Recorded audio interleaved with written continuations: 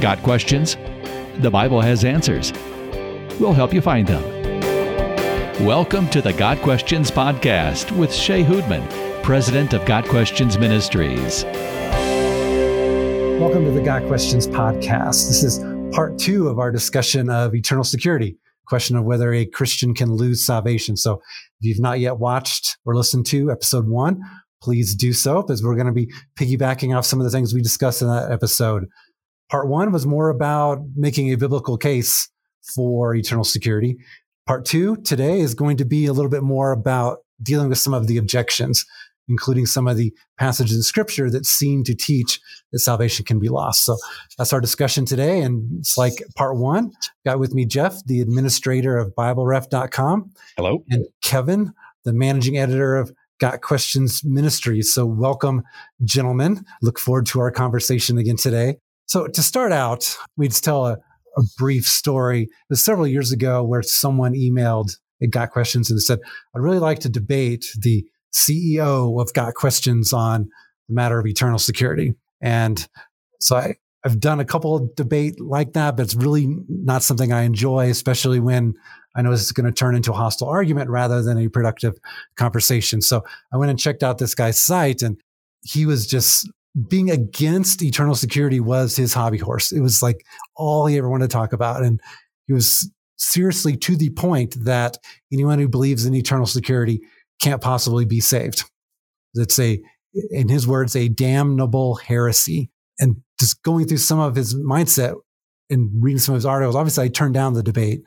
His main objection was, and we discussed this briefly in part 1, eternal security is a license to sin, meaning that if you can never lose your salvation, that means once you get saved, you can do whatever you want, live however you want, and you're still saved.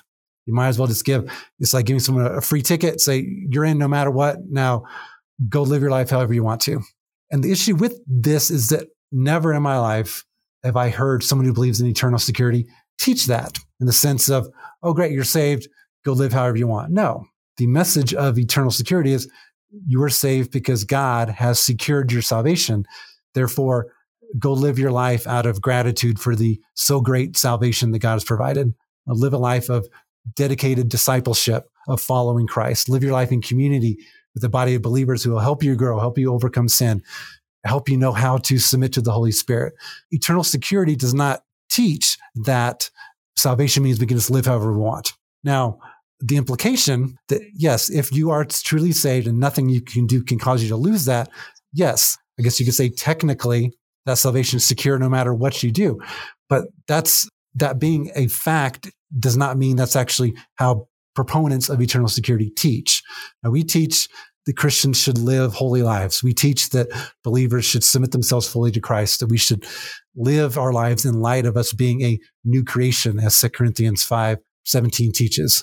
But for him, he just cannot get past the fact that even in a theoretical sense, that eternal security means you can live however you want. And so obviously I did not engage in the debate with them, nor do I tend to, because we get a lot of questions from people who object to eternal security.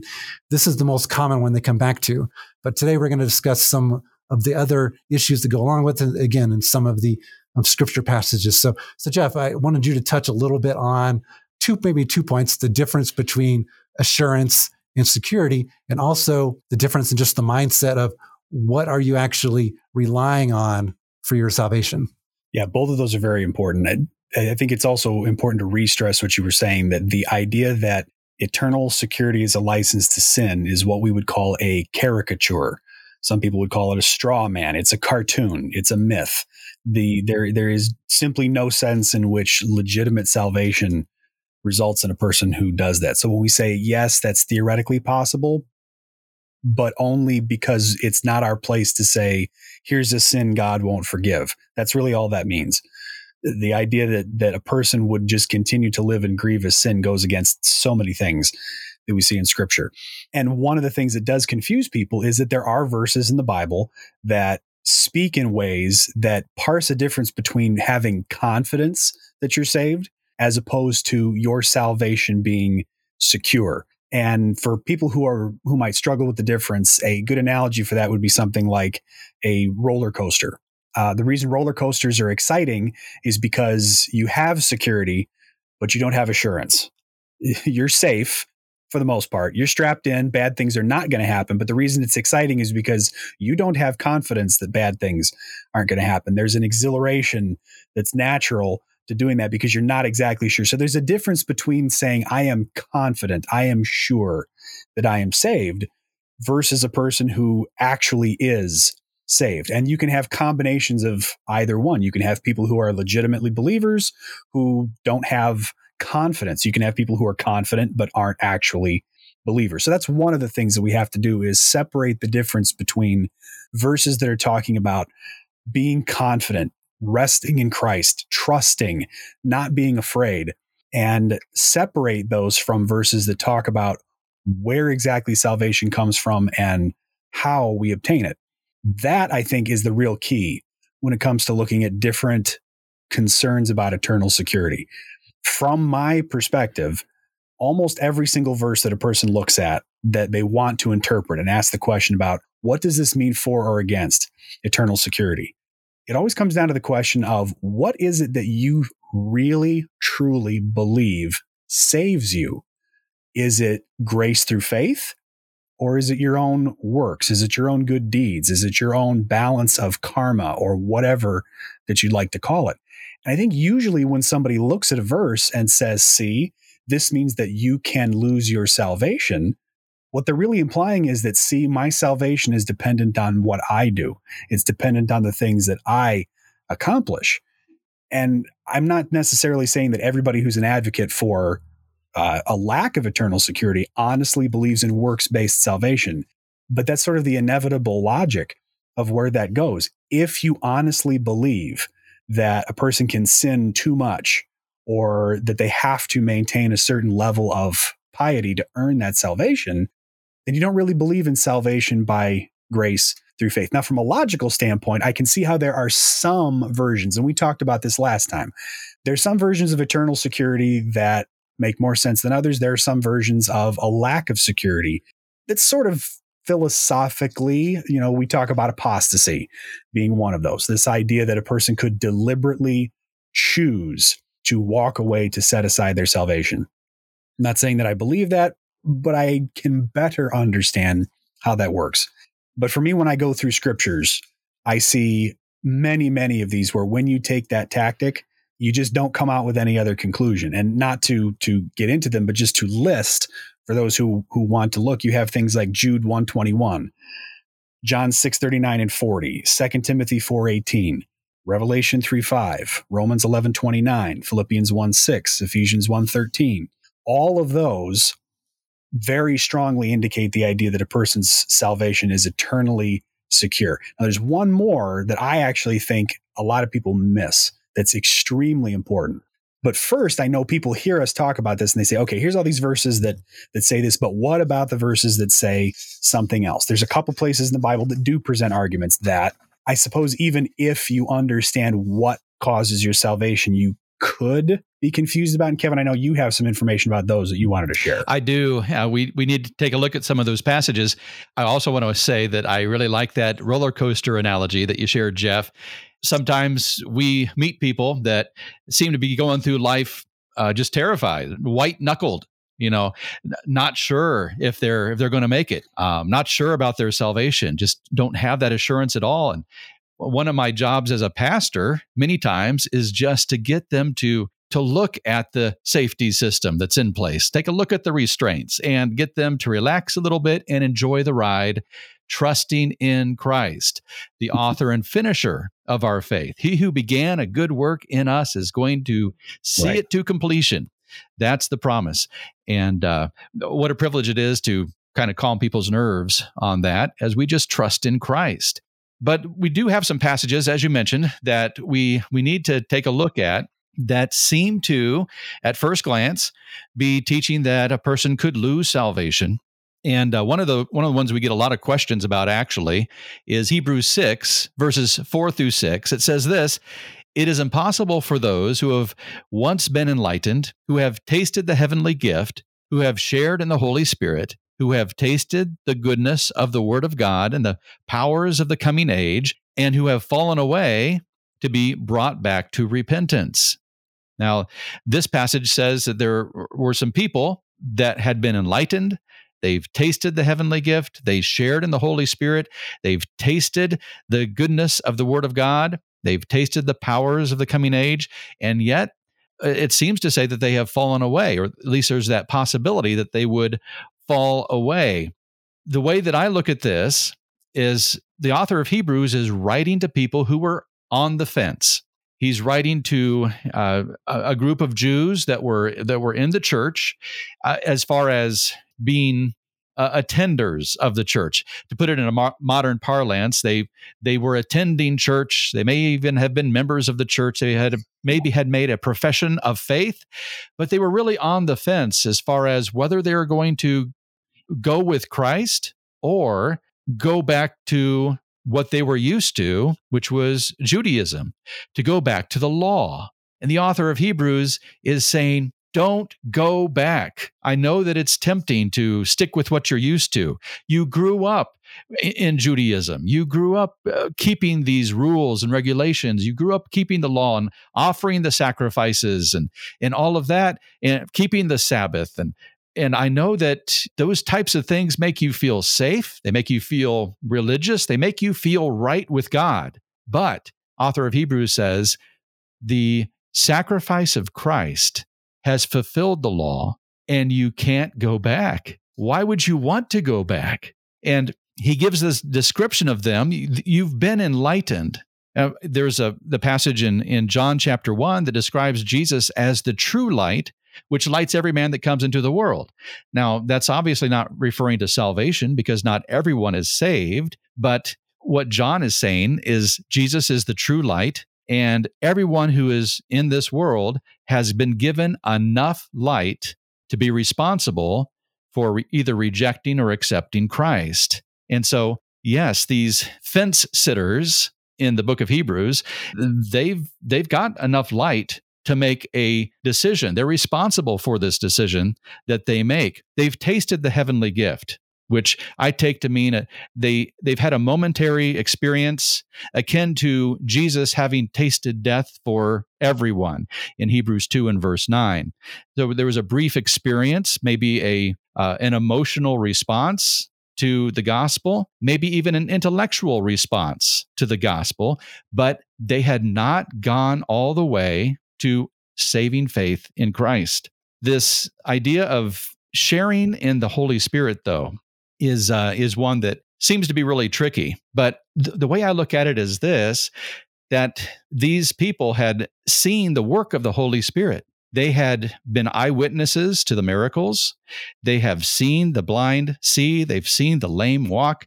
They have heard the gospel being preached in their own language from people who should not be able to speak that language. They have had so many things that have been the product of the Holy Spirit. Earlier in the book of Hebrews, chapter 2, says that all of these gifts are gifts of the Holy Spirit. And so they're witnessing the gifts of the Spirit, and in that way, they are partakers of the Spirit. They're responsible for making a decision for Christ based on these things. So the testimony of the gospel was crystal clear for them to make an informed decision to go back to the Old Testament law and try to earn their salvation through the law is what the author of Hebrews is warning against. He says, if you reject the sacrifice of Christ, there's no other sacrifice for you. I mean, this is it. This is God's plan of salvation that has been presented to you so clearly. You must accept it. You must not go back to those old ways. So it's a warning passage to those that were sitting on the fence. And Kevin, excellent point. I think Hebrews 6:4-6, of all the different scriptures that people will bring up as an objection, this is probably the most common one people bring up and as evidence against eternal security, so to speak. And what's most interesting, if you take this verse to mean that, it starts out, it is an impossible, and then it concludes with to be brought back to repentance. So if you're going to use this verse to say that salvation can be lost, it also says once it's lost, it can never be regained. Get it back. Mm-hmm. And I've never met I've never met anyone who believes in the loss of salvation who says it can't be gained back. It's something akin to you're saved, then you sin, you're unsaved, you repent, you're saved, you sin. Horrible way to live, and not what the Bible describes at all. But that's generally what their belief is, and they have trouble defining which sins are bad enough to cause you to lose your salvation. But that's generally the pattern they describe. But if you're going to use Hebrews 6:4-6 for that, and even Hebrews 10:26, which is another common verse that's used, they do not communicate that there's any way back. If this verse means you can lose your salvation, it also means you can never get it back. And I think before people are going to jump on to this verse as evidence against eternal security, they really need to think through the implications of what it would actually be saying if that's what it meant. I think the other thing that we have to be careful of when it comes to that part of Hebrews 6 is knowing exactly what the author is talking about in that particular moment. When you look at that passage, he's saying, let's leave elementary doctrines behind. Let's leave the shallow, unsophisticated things. Let's not go over things like repentance and works and washings and laying out of hands. And he slides right into that, then saying it's impossible for those who have been enlightened, who've tasted the heavenly gift. He's really talking about a context of people who have this sort of shallow, like Kevin would say, the sort of the fence sitter attitude towards faith. And then he goes on after to say they can't be restored to repentance. But he says, because what they're doing is they're basically saying, yeah, Jesus probably should have been crucified. And then he says, land, he makes an analogy to a field. And he says, land that gets rain and doesn't bear crops, but just weeds, isn't good for anything except to be burned. And that's a critical piece of what he's talking about there, because of a farmer who owns a field in that time, if that field is just riddled with weeds, and there is no way it's going to produce anything productive, it doesn't say that the farmer destroys it. It doesn't say that he gets rid of it. It doesn't say that he sells it. It says that he burns it. That's judgment. That's chastisement. That's discipline. That's basically saying, look, if people have this shallow sort of fence-sitting understanding of faith, and then they fall away and they decide to move away, there really isn't anything any human person can do. None of this elementary doctrine, none of this other stuff is going to mean anything to that person. You're not going to be able to restore them. The only thing that's going to bring that person back to repentance is going to be God's judgment. That means the pain and the suffering and the experience that's going to force that person to acknowledge the God that they didn't want to acknowledge in the first place. And I think that ties in beautifully with Jesus' parable in Matthew 13 of the four soils, where I look at that almost as a warning passage as well to the fence sitters, because two of those soils that Jesus talked about received the seed at first. They received the word of God, and some of them receive it joyfully. They say, "Hey, this is good news. This is good stuff. I like hanging around Christians. I like the idea of doing these good things. Makes me feel good. It's, I like the idea of being religious or whatever." But they receive it with joy, but then it has no root and it withers away. And then the other set, they receive the word, but the cares of this world choke it out. And so there are sets of people who seem at first to be part of the group, and yet there's no fruit there. There's no lasting value in what they might have called faith, but it was a false faith. It was maybe an emotional response. Maybe it was an intellectual assent, but it was not true faith in Jesus Christ. And I think that parable of Jesus takes some good study. Excellent. That's a passage I've studied numerous times, and maybe we could do another episode sometime on the parable where how many of the four soils are saved, because that's where you land on that. It says a lot about what you view salvation, but that'd be a whole different topic to discuss. But let's jump as quickly to apostasy, because that's a big one. And Jeff mentioned it briefly. So apostasy is a theological term to leave the faith, depart from the faith. Now, what's interesting, I think I discussed this a little bit in part one, is that those who believe in eternal security and those who reject eternal security would generally agree that a person who at one point seemed to be a Christian, but now is completely denying the faith, living a life opposite of what a Christian life should be like, that person is not saved. The question is, were they ever saved to begin with? I mean, the person who believes that salvation can be lost would say that person was a believer who's now lost salvation, while the person who believes in eternal security would say that person was never a Christian to begin with. But what we agree on is a person who's living that a Christ-denying, Christ-rejecting lifestyle now is not a believer.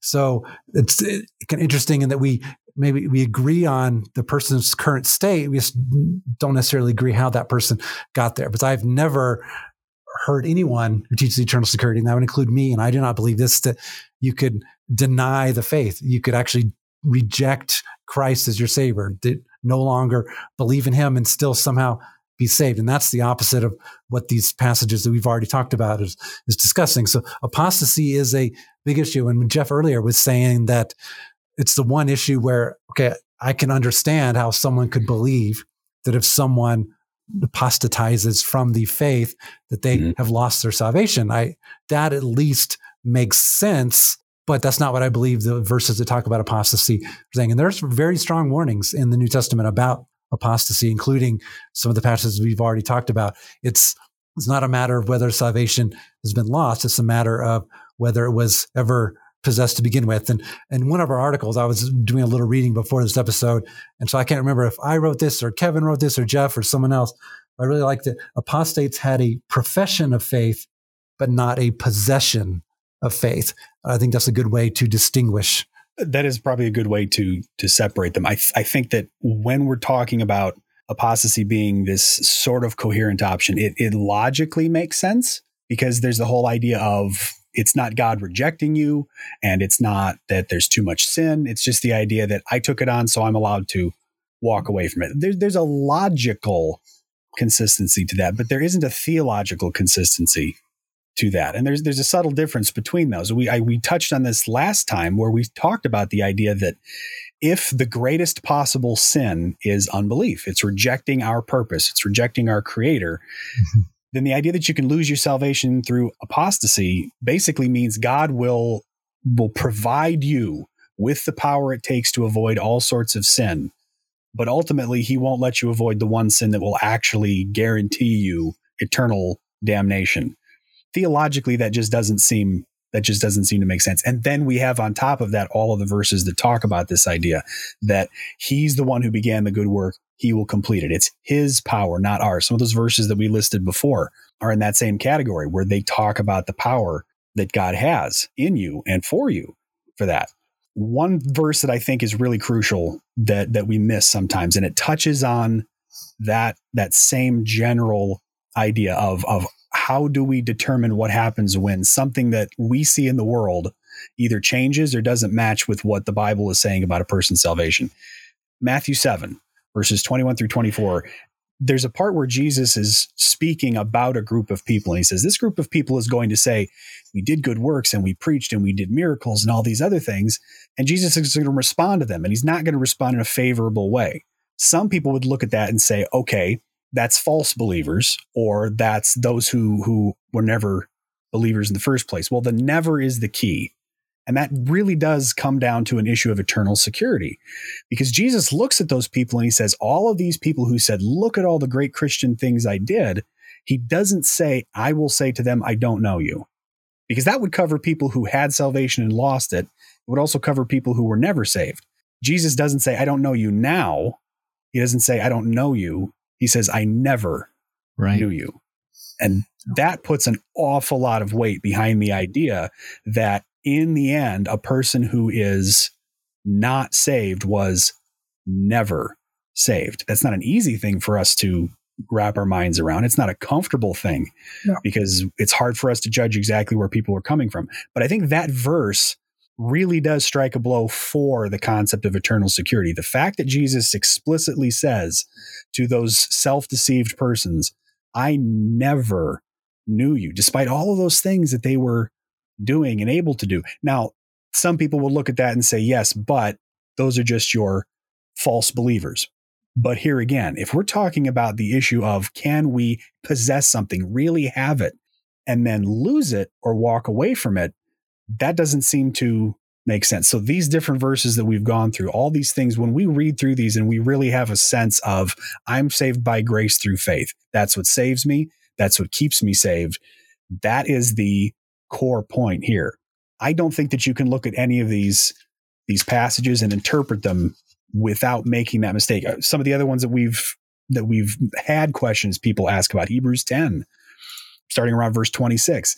You can read that in the sense of eternal security, but the context is about things like chastisement. 1 Corinthians chapter 15, Galatians 6, Philippians 2, where it says to work out your salvation with fear and trembling. The Bible tells us to live out the things that we need to live out. And sort of bringing this full circle, you can see things in Scripture that sort of lead you in one direction or the other. And I think that the Bible does a good job of presenting us with brackets. To use another analogy, in most countries where there are roads that cars drive on, they put lines on the road. And the reason they put lines on the road is because it's much, much more reasonable to tell people stay between these two lines than it is to put a stripe down the middle of the road and tell people you have to drive perfectly on top of this. Because sticking to one perfect, tiny, minute idea is really, really difficult. And as human beings, we're limited, we're fallible, we're sinful. There's a lot of issues in the Bible that were presented with lines, with brackets.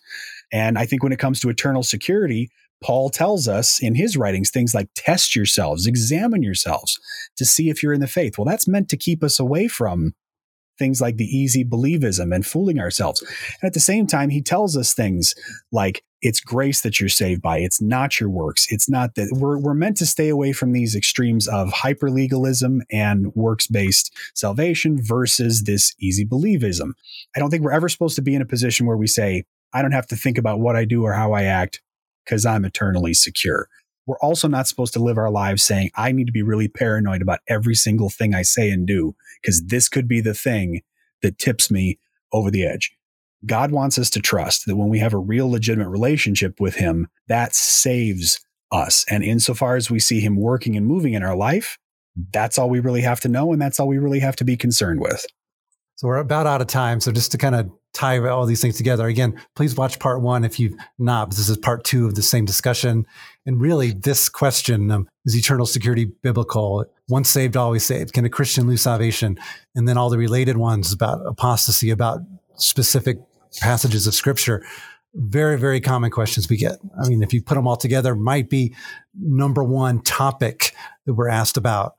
So many different articles we have, so many different questions go into this. So it's a very important issue. So if we have not covered the passage that you want to hear about, I invite you to visit the website and search or even submit a question, because we're more than happy to address any concerns, any questions. This is a very important issue.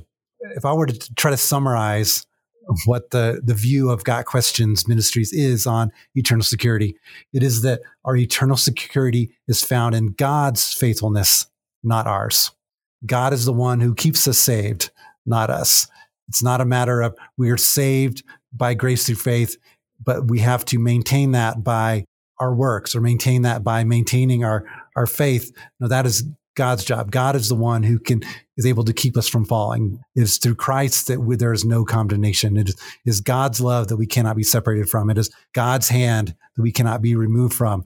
All these things, our salvation is in God, is not in us. So it is a total mindset of recognizing the perfect and complete salvation that God has provided through Christ and trusting in that rather than trusting in ourselves that leads us to believe in eternal security. So hope this conversation has been encouraging to you. We invite you to study these scriptures, ask us any questions you have. We're more than happy to explain our viewpoint to you, especially on an issue as important as this. This has been the Got Questions podcast with Jeff and Kevin, our two regulars. Got questions? Bible has answers, and we'll help you find them. Your questions, biblical answers. The Got Questions podcast. Check us out at podcast.gotquestions.org.